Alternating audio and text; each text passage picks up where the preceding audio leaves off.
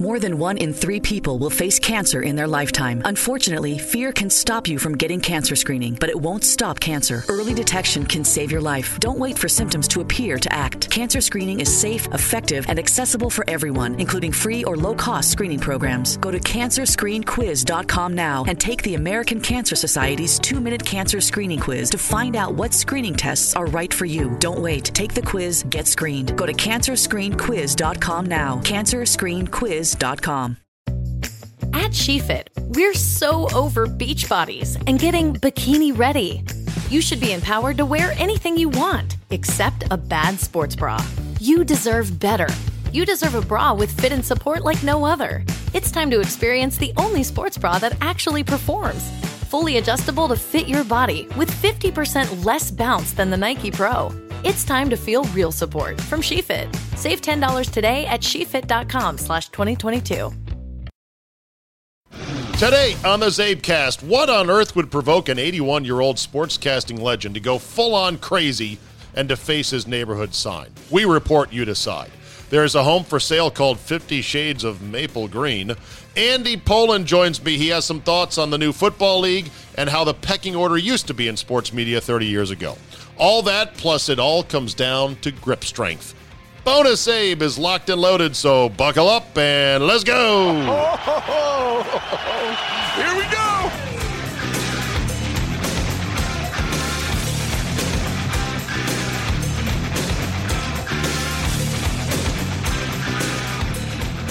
Tuesday, February 12, 2019. Thank you for downloading.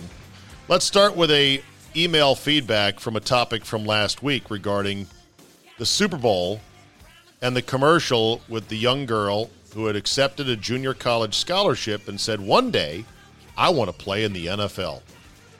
I laughed at the notion and said, this is nonsense because this will never happen in my lifetime. And for the NFL to be pushing these fantasies and insane dreams is counterproductive. Better to say, I'm pushing for one day creating a women's NFL so we can compete in a parallel universe in which our size and strength is appropriate for each other and not pretend like, oh, yeah, I'm just going to learn how to run real fast and do a lot of sit-ups and push-ups, and someday I'll be competing against the men. Very politically incorrect these days. John Gallagher emailed me the following. Last week, I heard you talking about the NFL Super Bowl commercial, and I agree and respect that you actually said so on the air, that this was pure fantasy and would never, ever happen. I also appreciate that you didn't tweet it because, heck, you don't need that kind of hassle. Oh, yeah, I think I've learned my lesson on Twitter. It's like trying to I think someone once said Twitter is fighting the entire internet all at once. Picking a fight with the whole internet. I'm going to take all of you on with my 240-character opinion. But I'll say what I want to say here on the Zabecast, and I'll back it up. That's the thing. I'll back it up. Back it up, bitch. I'll back it up. Here's more backing up on this. So John Gallagher writes, this is also relevant for the people that want biological men to compete with biological women. It's a bad idea. I found a very interesting study a few years back. The full text seems to have disappeared from Google searches or has moved behind paywalls. Don't think that's by accident either. Here's the net, Zabe. It showed that in upper body strength, 90% of women were weaker than 95% of males. In other words, a woman who is stronger than 90% of other women in upper body strength is only stronger than 5% of the males. It showed that a 90th percentile world-class female athlete is only stronger than 25% of all men. Behold, your stat of the day. I attached the study, probably a TLDR for you. By the way, that means too long, didn't read. We live in such a day and age in the internet where it's like, just give me more stuff, feed me more, scroll, swipe, scroll. Not fast enough. God, I need something to scroll faster. but you're not even seeing anything. I don't care. Just feed me internet content. Anyway, the key points, and you can see with a quick glance that this was a serious study, and they controlled for things like hand size, lean body mass. The key chart is at the end of the message, blah, blah, blah. Exercise physiologists, writes John Gallagher, often use grip strength as a proxy for upper body strength because it is a reasonably accurate predictor of upper body strength. And it's much easier and safer to obtain than doing 1 rep max for bench press, especially for non-athletes and untrained people. So in other words, you want to measure the upper body strength of 2,000 randomized men and women. Do you want them doing 1 rep bench press when they might be some squidnick who's never actually bench pressed anything? Dude, do you even lift, bro? No, so they test grip strength. Sidebar on grip strength for a second. We have all met guys who have insane grip strength and want to show you that in a handshake. They love to show their dominance in an overly firm handshake. And this could be big dudes who are clearly weightlifters and whatever, or sometimes it's small, wiry dudes who work in trades with their hands, pipe fitters or plumbers, roofers, and they give you that with the grip strength. My grip strength sucks. I got big palms, short fingers, and rheumatoid arthritis and or Lyme disease, so my grip strength is not great.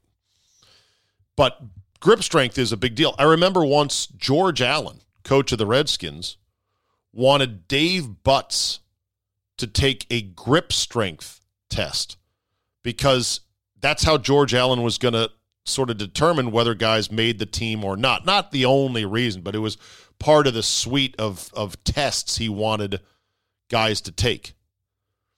I think Dave Butts was like, I'm not taking a grip strength test, and then grabbed George Allen by the shirt and lifted him up, and I was like, oh, okay, that's fine. Never mind. Anyhow, back to this point. So the study was done in Germany, and they got over 1,600 men, 500 women, all in their early 20s to participate. Then they got 60 world-class female athletes who are on the German national Olympic teams, and they got these athletes specifically in sports that require a very strong grip, like judo, handball, and others, and they then measured them. The idea was to find out what the upper limits of strength were for women and how much of the normal difference between men and women could be overcome by intense physical training of women. Spoiler alert, not much. So they're comparing world-class, currently competing female athletes in sports that require very high grip strength, who train all day, every day with exercises designed specifically to increase their grip strength, against regular dudes, most of whom are not on any kind of sports team. A 90th percentile world-class female athlete was only stronger than 25% of the regular men. That's unbelievable. The single very strongest freak of nature elite Olympic woman is still weaker than 1/3 of the regular guys out there. These are the limits of biology for women. Oh, you are treading into dangerous waters here now, Johnny Gallagher. You know you can't say these things publicly without being thrown into the thought prison. He goes on to say, these are the most genetically gifted, top 1% of the top 1% strongest women training as hard as they could, and that's as far as they can go. They can't even get to the strength of regular guys. And when it comes to professional sports, especially football, every player in the NFL is probably in the 95th percentile plus on strength for his size. The strongest women out there are simply nowhere close. 1 billion to 1 shot. 1 billion to 1, million to 1 shot. Maybe there's a woman who's strong enough and is tough enough and plays youth sports at a level where she comes through the ranks and she's just got it. She's got the speed. We've seen, like at the All-Star Challenge, you know, the what's her name? Kendall Coyne outskated a couple of men in the fastest skater competition. She's got jets, and that's great. There's no one suggesting she'll ever play in the NHL. No one. And the more that you want to promote, and the more that, not you, but the more that anyone wants to promote a fantasy of, oh, someday they'll be playing in the same league. It's nonsense. It's counterproductive. Build good, entertaining women's pro leagues that appeal to men. Then, my friends, you've got yourself a viable business. Then the women can aspire to those pro leagues, and they can make money playing the sports that they love, and us men can have something else to watch aside from all the men's sports. And there's nothing evil about it. There's nothing wrong with it, unless you believe, like some people today, that we must erase all gender and lump everybody into one pile. Selling real estate can be a tricky thing. You want to put out for your property the best look and the most features you can. But not everybody's dream house is the same as everybody else's. For example, you may have heard of this story by now. You certainly will, I think, in the days to come. 50 Shades of Maple Glen. Wait, what? There's a house in Maple Glen, Pennsylvania for sale in which it looks like just a beautiful brick colonial. And the owner listed it with, of course, photos inside of the kitchen. Gorgeous. Center island, wine fridge, high-end appliances. The main living room is gorgeous. Big brick wall, fireplace, some leather couches, some fake animal skin rugs. A pool table in the upper level next to the formal dining hall. I guess that's where, if you ever invite Matthew McConaughey over for a dinner party, he can impress you with trick shots. Can we just take a second to ask the question, what the fuck on that commercial? Matthew McConaughey and his trick shots. People buzzing, oh, I've never seen that before. Look at the massé. McConaughey hits some crazy trick shot and pull, and then just boom, I'm out. Not mic drop, cue drop. Cue stick drop, I'm out. Did you see that? Yeah, I'm the man. Yeah, let me go drive off in my new Buick. Is it a Buick that he's pimping? I kind of bad advertising if I can't remember the damn car he's promoting. God, those commercials are great, aren't they? They got me talking about them, right? You are just awful. You're one of the worst, and I think that you need to go away. Yeah, they just like my movies, yeah. You are just awful. You're one of the worst, and I think that you need to go away. All right, back to 50 Shades of Maple Glen. So there's a photograph of the pool table, upper level. Master bedroom, I mean, the size bed, it looks like two queen-size beds mashed together. Maybe it's the angle of the picture, but it looks like the widest bed I've ever seen in my life. And then there's an exercise room in the basement. Okay, that's great. And then other side of the basement is, whoa, wait, what? There's a sex swing with leather harnesses and chains and a fur rug underneath it. And then what's this over here? Oh, my God, it's a bed that is encased in sort of like a four-post cage with chains strung from the top of the overhead canopy. There looks like there is a stocks at the foot of the bed, and underneath the bed, it looks like a little doggy cage. Oh, my God, this isn't... And then, of course, if there is any doubt, there's a rack on the wall with whips and paddles and floggers hanging from the wall, as if there was any doubt. These devices, these pieces of bondage and sex furniture are just out in the open in this otherwise beautiful, almost all white, airy basement area. They must never, ever have kids come in this house, ever. Because the kids would be like, I want to go to the basement, let me go to the basement. Daddy, what's this? I can imagine kids tying up their sister just to annoy them. on these devices. 5-bedroom, 2.5-bath home. Just went on the market, $750,000. And yes, the photos have already caused a stir. They have already been taken down, but thank you, the internet never forgets, and somebody always screen grabs them and then reposts them. I'm looking at them on BuzzFeed News. And there was this exchange. In an interview with Slate magazine, realtor Melissa Leonard was interrupted by an angry neighbor. Slate's reporter Dan Coyce on the other end of the phone overheard this conversation. Male voice, "We're very upset about this whole thing. We do not want something like this in our neighborhood. Take that off the internet. That's disgusting. We don't want that." The realtor, "Sir, if the owner wants those photos on the listing, that's their choice." Male voice, "You got to take them down. We live next door. We don't want this." Realtor, "You're angry at me, but you're really angry at the owner. I'm trying to sell the house as fast as possible."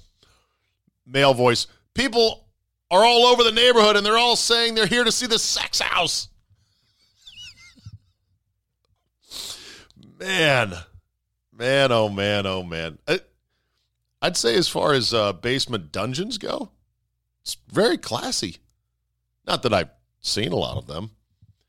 I would think if you're going to have a little naughty room, you should probably have that in a storage area that you have cleaned out and retrofitted, and then have multiple locks on it with a key that is hidden somewhere in daddy's sock drawer so that little kids, when they're in the basement romping around, can't just wander into the sex dungeon. God, that's hilarious. I can't wait, though, to show this story to my colleague, Richard Doc Walker, because for years, Doc has had a running joke with our other host, Al Galdi, in which he joked about Galdi having all this stuff in his basement. And Galdi took it in stride and kind of played along with it and laughed along with it. But as a running joke, this is perfect, this story. I wonder if it adds value or not. Like, I wonder if somebody saw this and said, "Oh, wow, this is our dream house, honey. We can get freaky in the basement." Or if it's decreased value because of the attention now. I mean, the value of the actual pieces of furniture is not significant for a $750,000 house. You could easily dismantle them and pack them up, I would imagine. Nothing totally fixed. It's not like they've got stone floors in the basement and torch holders. But still, interesting. 50 Shades of Maple Glen. Hello? Oh, there he is. Andrew. How are you? Good. How are you, brother? Good. I'm going to get in my car so we'll have a nice sound here. All right. Very good. Very good. How's your weekend? You know what? It was fine. You know, Yeah. these winter weekends. Sucks. Yeah. What do we do in the winter? See, I'm not going to complain because I've already complained enough about the weather for 10 lifetimes. Yeah. So I'm not going to complain. But, you know, these weekends just are whatever. Yeah. Yeah, well, you know, I wound up watching a Teddy Pendergrass documentary on Showtime because there really wasn't anything I was interested in yesterday afternoon. Long time. And how was it? It was pretty good. I mean, I'm familiar with him, so I'm in my car now. So it was pretty good. Did you watch the Grammys? A little bit. I mean, the music, it's hard for me to relate to it. I haven't listened to current music in years. I know a lot of these acts. I'm like, wait, what? There's an artist named Her, H period E period R. What? Yeah, I mean, you know, Billy Joel, Paul McCartney, Springsteen, Elton John. That's pretty much my wheelhouse there. But they have tributes and throwbacks to the past greats. Okay. Like they had Smokey Robinson Oh, yeah? sing on stage last night at one point. I like Smokey. Yeah. Motown, baby. So, yeah. All right. So let's start with this. Mason L. Cashin Jr. has passed away. You may know him as Red Cashin because everyone back in the day was nicknamed Red in sports. Red Cashin was the NFL referee known for the classic first down signal. Remember that?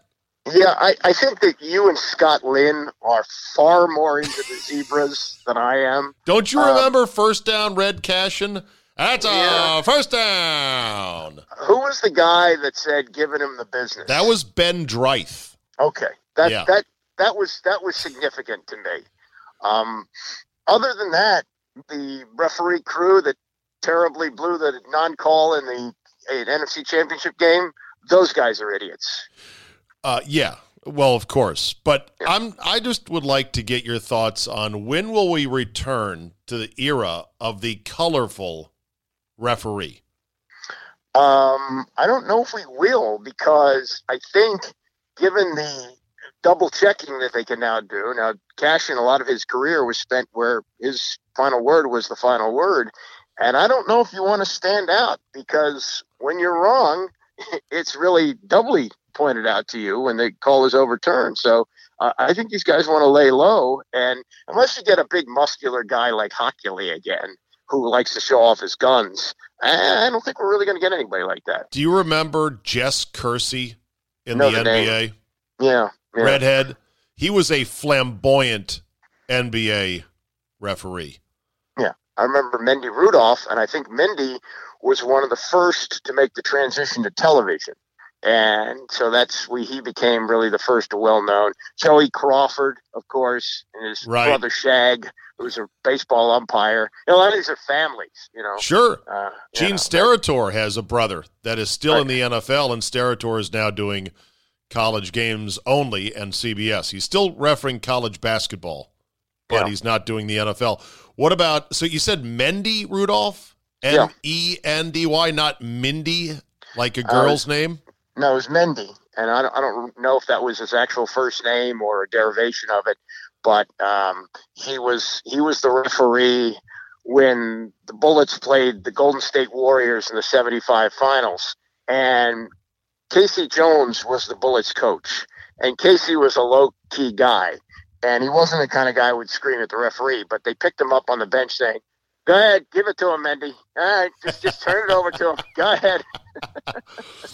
Marvin Mendy Rudolph. So okay, Marvin was his real proper name. Mendy was his nickname. Yeah. Well, rest in peace, Red Cashin. First down. Yeah. You don't hear of a guy named Whitey anymore either. Red, Whitey. What are the other names that you could Those have? are good. Those are good. Yeah. Red and Whitey are good old school sports names. There was a sports writer, Red Smith.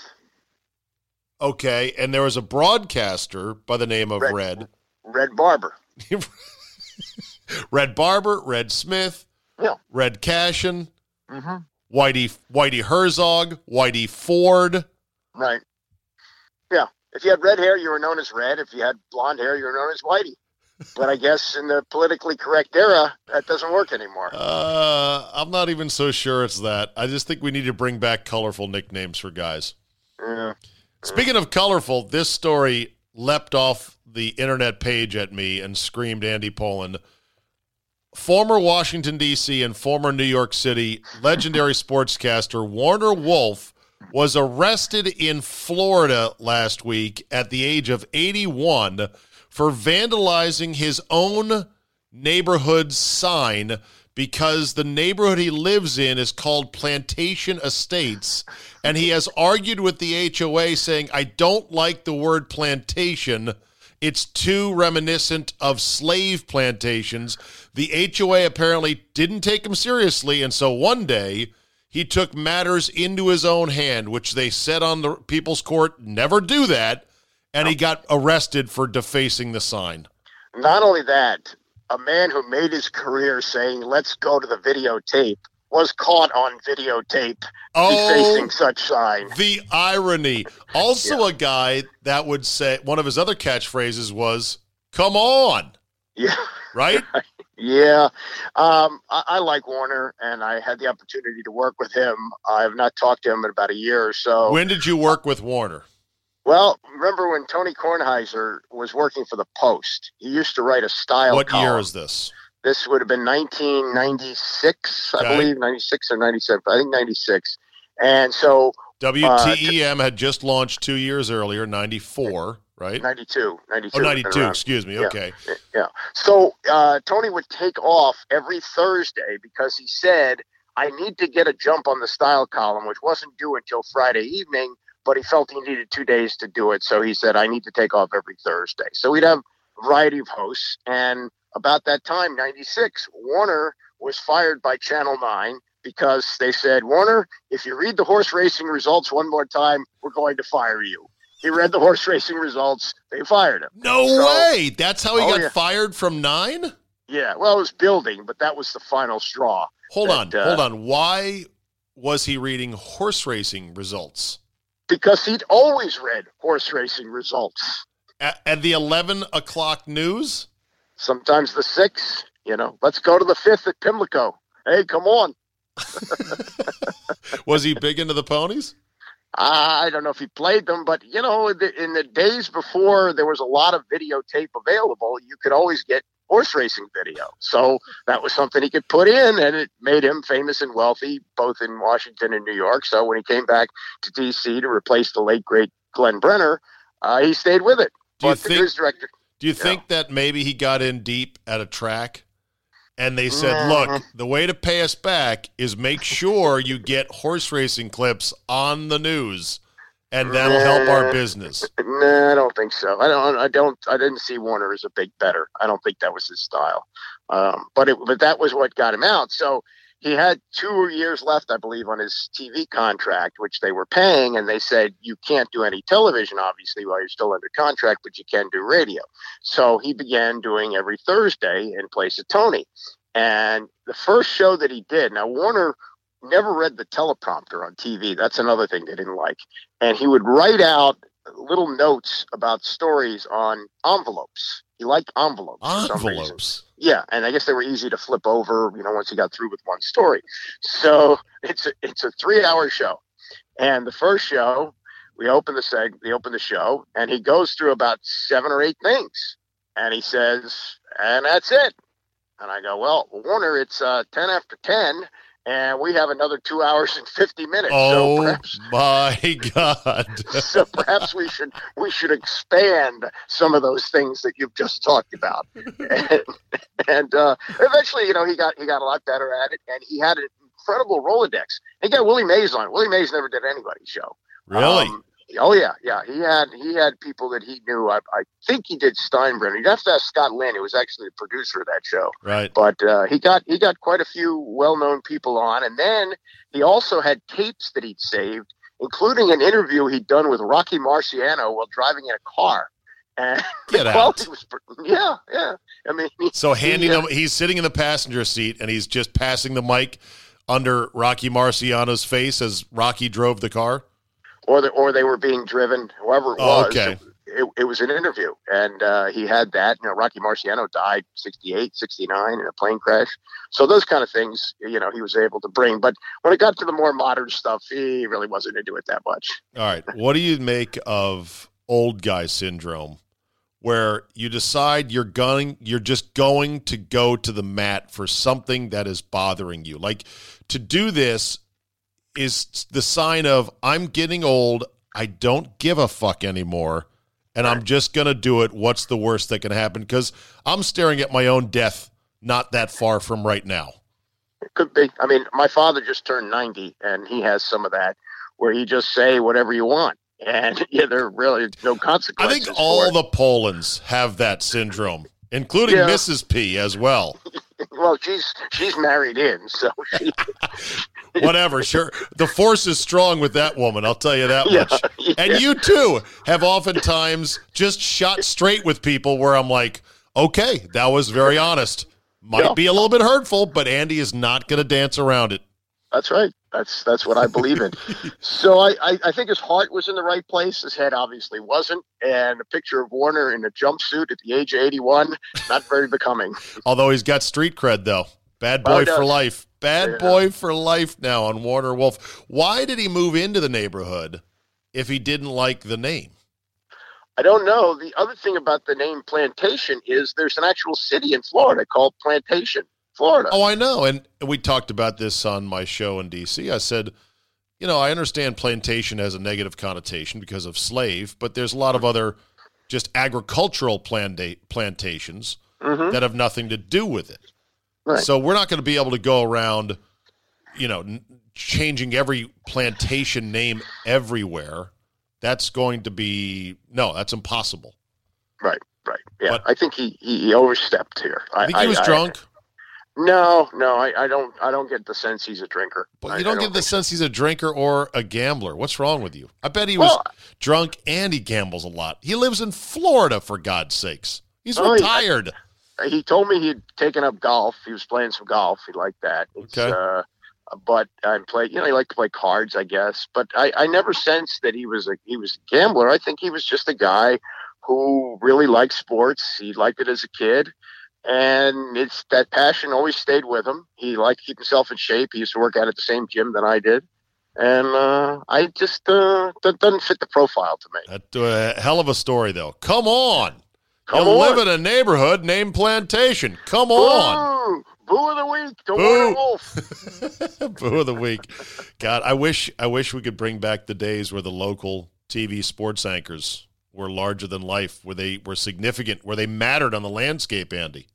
Oh, yeah. Well, I don't know what the circumstances are in Milwaukee, where I know you have a lot of people who listen to this podcast, but our good friend Ernie Bauer, who's a legendary television director and did a lot of work for CBS as well, one of his favorite trivia questions is, name the local sports anchors. And there's a guy on the local CBS, Channel 9, who I've only seen when the Redskins have played games on Channel 9. That's the only exposure I have to him. Because you don't watch 9. Yeah, I watch. You're a 4 Channel guy, 4. And you've been a Channel 4 guy forever, right? Well, when Glenn Brenner was alive, I was a Glenn Brenner guy, and he was on Channel 9. Channel 9. He unfortunately passed away at the age of 44 in 1992. But he was actually on the air. Brain tumor. Yeah, he was on the air before George Michael, who was a real, trailblazer in terms of what he did, not just with local TV, but the syndicated Sunday night show. He had the Sports Machine. But Glenn was on before George was, and I just became a Glenn guy, and I thought he's had that unique ability to just be funny. Yeah, just stand up funny. You stand up and say something, you're already like in a good mood watching him. George Michael died of a brain tumor. Was it? I thought it was cancer, but yeah. Brain cancer? I don't know if it was related to the brain, but it may have been. I don't know. Okay. But yes, he was about 70. But George Michael invented Sports Center for network television. Yeah. Because that Sunday night Sports Machine was a mini version of Sports Center when you couldn't get Sports Center unless you had cable TV. And few people did for most of his run. Well, not most, but I'd say the first half of his run, relatively few people had cable TV. So the Sports Machine was 30 minutes after the local news at 11:30, and it was on our local NBC affiliate and distributed to other NBC affiliates around the country, correct? Right. I'd go back to those days tomorrow, Andy. Tomorrow. Do you know that?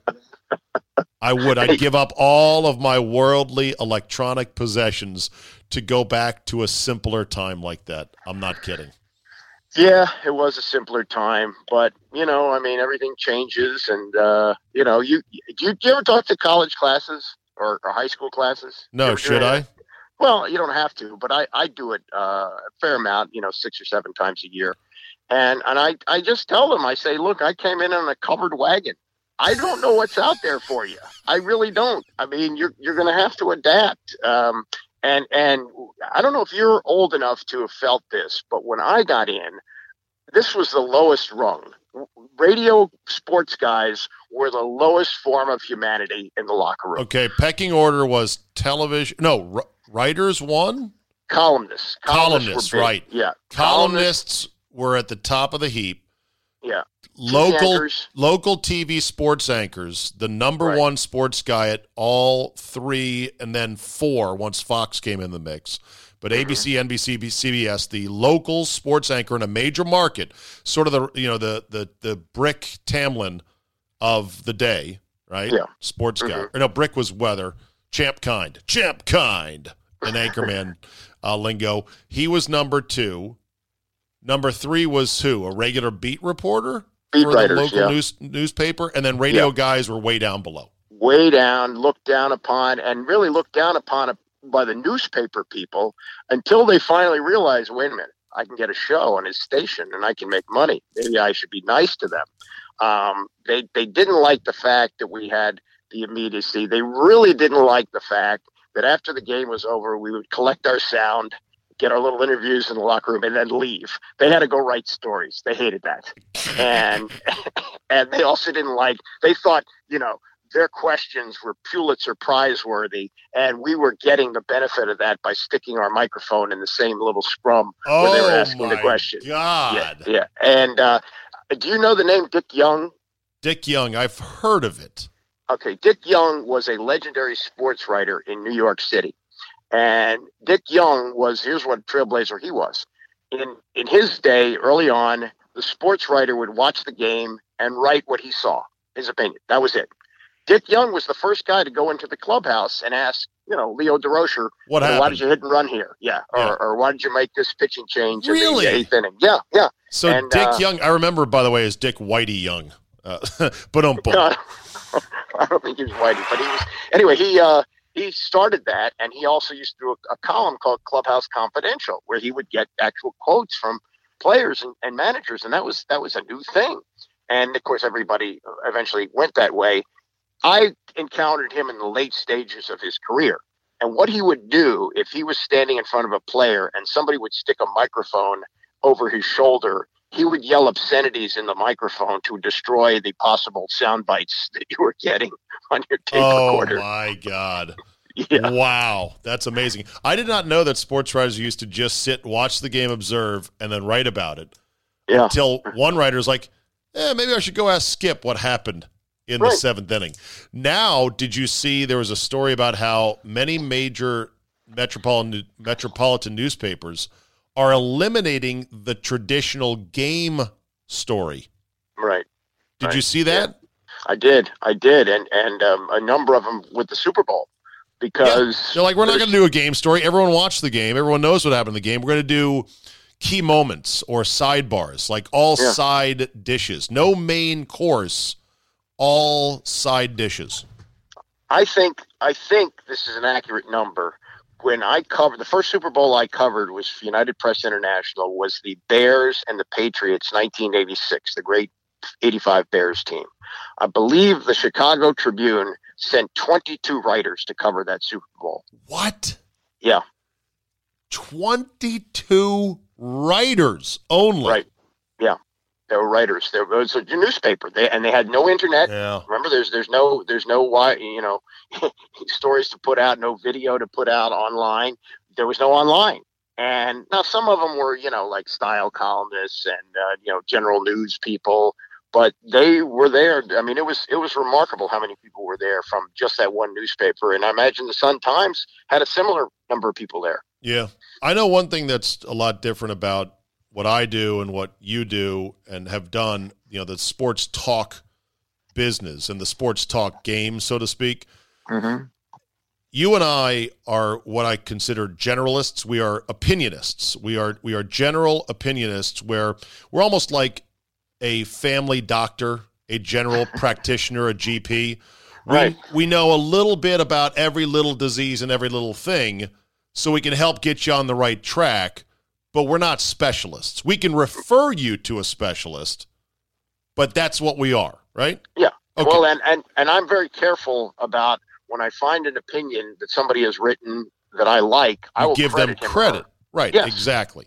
Yeah. Well, so back in the day, 25 years ago, you made you relayed the anecdote of Warner Wolf riffing through 10 things and going, okay, that's it. And we're like, we got 2 hours and 45 minutes left. The thing that was more difficult back then, 25 years ago, is you had to be super passionate about sports and really follow it, where it was harder to follow all the different sports. And you had to have ideas and opinions and theories and rants and concepts. And you had to fill all that up on your own. Now, Andy, the takes, for lack of a better term, are mass delivered every day via the internet in 1,800 different ways. Oh, yeah. Yeah. And so it's not hard for somebody that wants to be a general sports talk host to just pick up a handful of takes here on the NBA, a handful of takes here on the NFL, and away you go. It's a lot easier now. And so it's kind of devalued what you and I do, I think. Well, I would say this, though. The generation that grew up with all this, and I mentioned the name Grant Paulson, for a 30-year-old guy, now he can't relate it to anything that happened like prior to when he was born 30 years ago. So it's all recent. But growing up and absorbing everything that he was able to do on the internet, he knows a lot of stuff, a lot of current stuff, and can rip off names and rosters and things like that that'll blow your mind. I mean, I don't have that kind of recall. I just don't, especially for the modern era. Well, true, and Grant's sharp in that regard, although I would say that because of the internet and Google, that recall is also now devalued to the point where it's not very relevant. Oh, yeah. Well, it ended the career of Ken Beatrice, right? Yes, who made a career of making it up. And now, it's going to end the career of Mike Francesa, I'm convinced. It looks like it, yeah. Mike Francesa, Andy, are you watching? Oh, yeah. I get Funhouse. I have Twitter, and I see all the things. Do you not see him going completely off the rails? Because I do. I think he's getting to the point where eventually it's going to be like, okay, dude, seriously? But maybe not. Maybe he's got – how many more years does Francesa have in it to do Well, this? I mean, his contract, I believe when he came back after his 4-month retirement, I think it was a 5-year deal. Wow. Okay. And he might stay with it. And look, I mean, it is reaching the point where people look at it and maybe they look at it to laugh at him, but they're listening, and last I saw, he's still number one. I know. Still beating the competition. People still like to hear that authoritative New York voice, and they don't care how dead wrong he is on any number of things. They just don't care. No, and they've been listening. They've been, since they were kids, listening in their rooms, listening when their dad drove them home from school or practice or whatever it is. And there's a comfort in that same voice that they've always had in their life. Yeah. All right. Did you watch any of the new AAF over the weekend? I did. Here's what I would say about it. The football's not bad. It's much better than it was in the XFL. I like the fact that they don't have the TV timeouts. They get the split screen when they go to commercial. But the football itself, it's kind of like turning on a Toledo, New Mexico game. Yeah. Like it's football. You don't know who any of these guys are. Maybe there's a recognizable name here or there, like Christian Hackenberg I saw played yesterday. And maybe there's a coach that you see, the Mike Martz, But by and large, it's a bunch of nameless football players playing in uniforms that look like they just came off the shelf yesterday, which they did. And the initial curiosity, I don't think, is going to keep me sustained to watch it. And what they're saying is the first weekend they drew, I think, close to 3 million people watching it. And the real test is, because now everything's going to be on TNT, NFL Network, CBS Sports Network, not the big CBS. But when they play the championship game, if they draw 3 million people, it'll last. I also like the fact that Bill Polian was behind it. And seemingly everything that Bill Polian does works. He built all these Super Bowl teams. And he said, look, this is a developmental league, and we're hoping that teams will send their practice squad players to play on our team to develop their skills. So I think it can sustain as that. If they try to make it bigger, it's going to fail. But right now, it seems to be working out. So in other words, it's like the 4th August game for an entire season.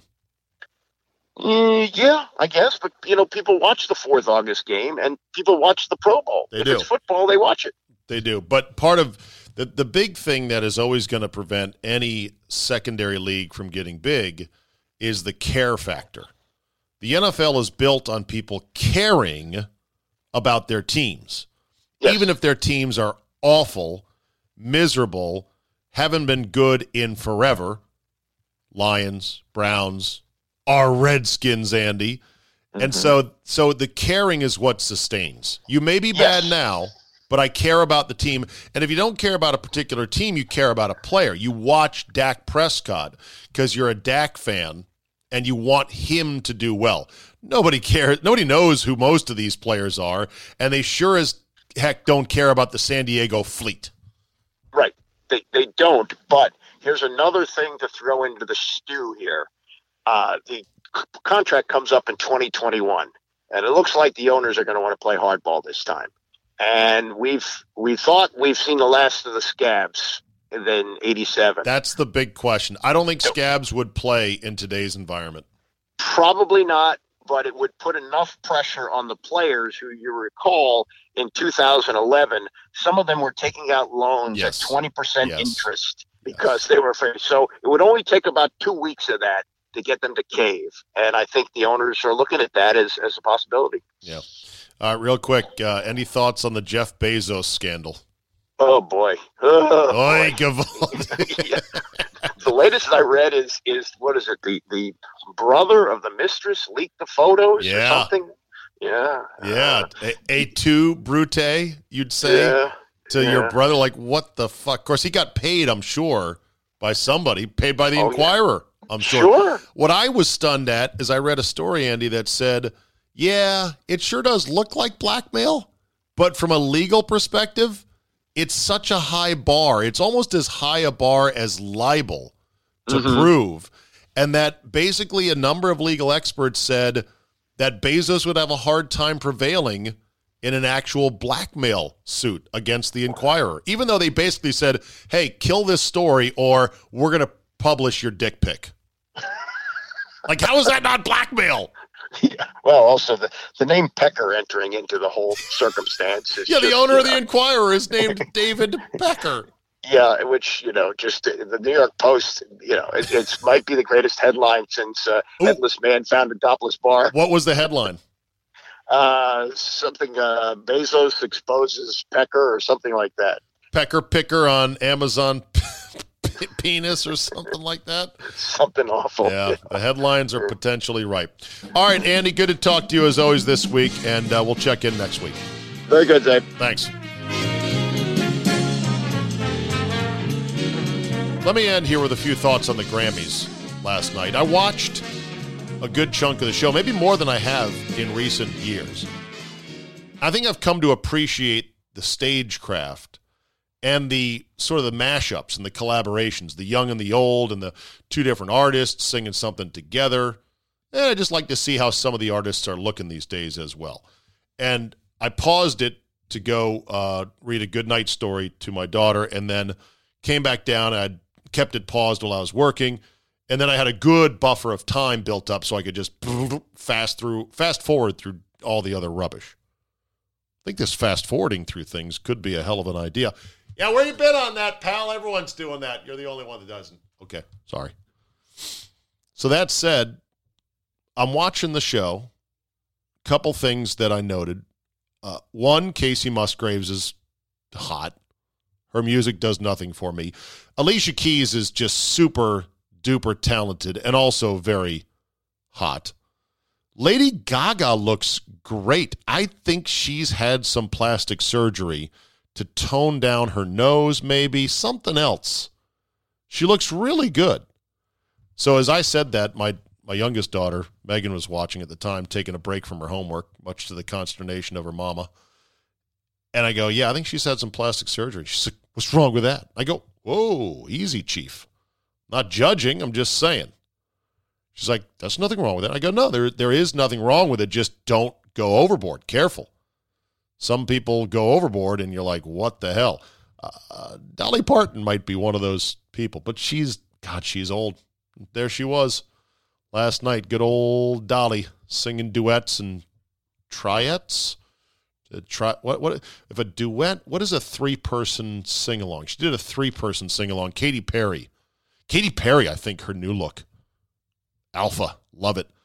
Love the blonde short hair on her. That's a good alternate look. That's like the alternate Jersey look for hot chicks. I'm not saying it's the only look I like, but as an alternate, as like a color rush, you get a woman who had long dark hair and they change it up to short blonde hair. I'm in.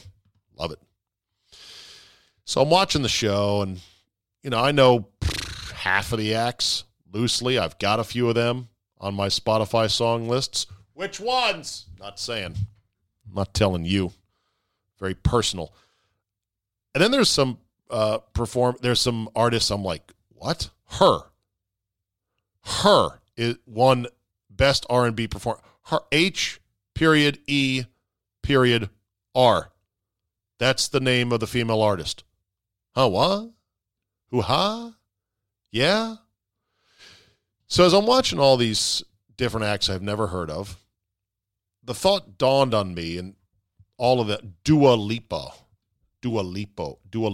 Yeah, Dua Lipa. I'm watching the acts and I'm thinking, what's it like when you've reached the mountaintop in music? You're on the Grammys, you've won a Grammy, and maybe you're talented. Maybe you're very talented.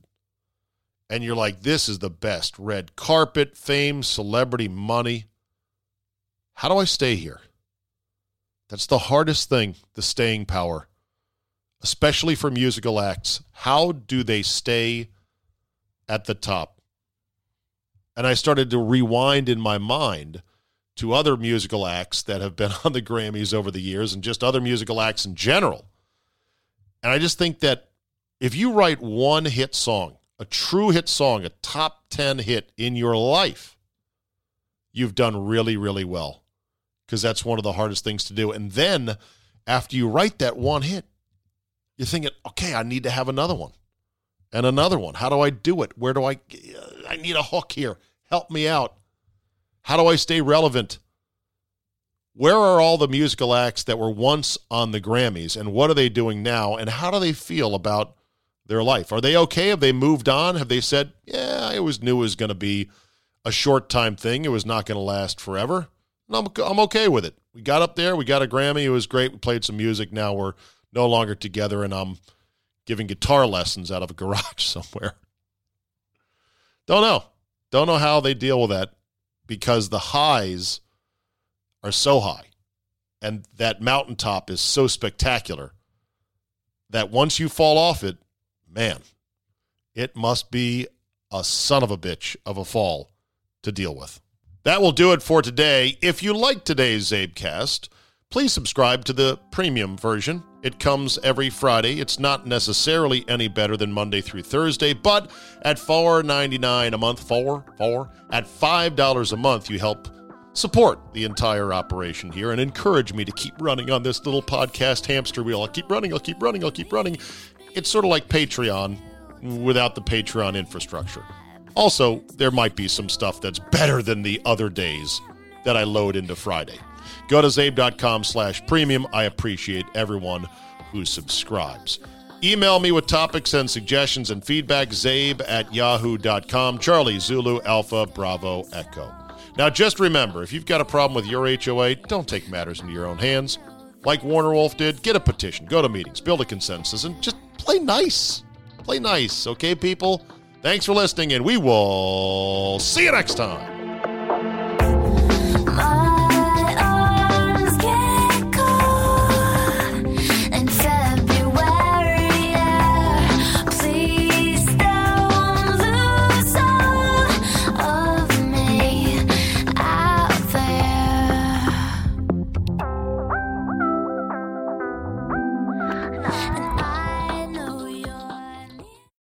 SheFit, we're tired of hearing new year, new you, fat-burning secrets, and lose weight fast. The only thing you need to lose is self-doubt. The body you're in deserves respect, love, and support. Support you're not getting from your current sports bra. It's time to experience the only sports bra that actually does its job and outperforms the most popular brands on the market. It's time to feel real support from SheFit. Save $10 today at shefit.com/2022.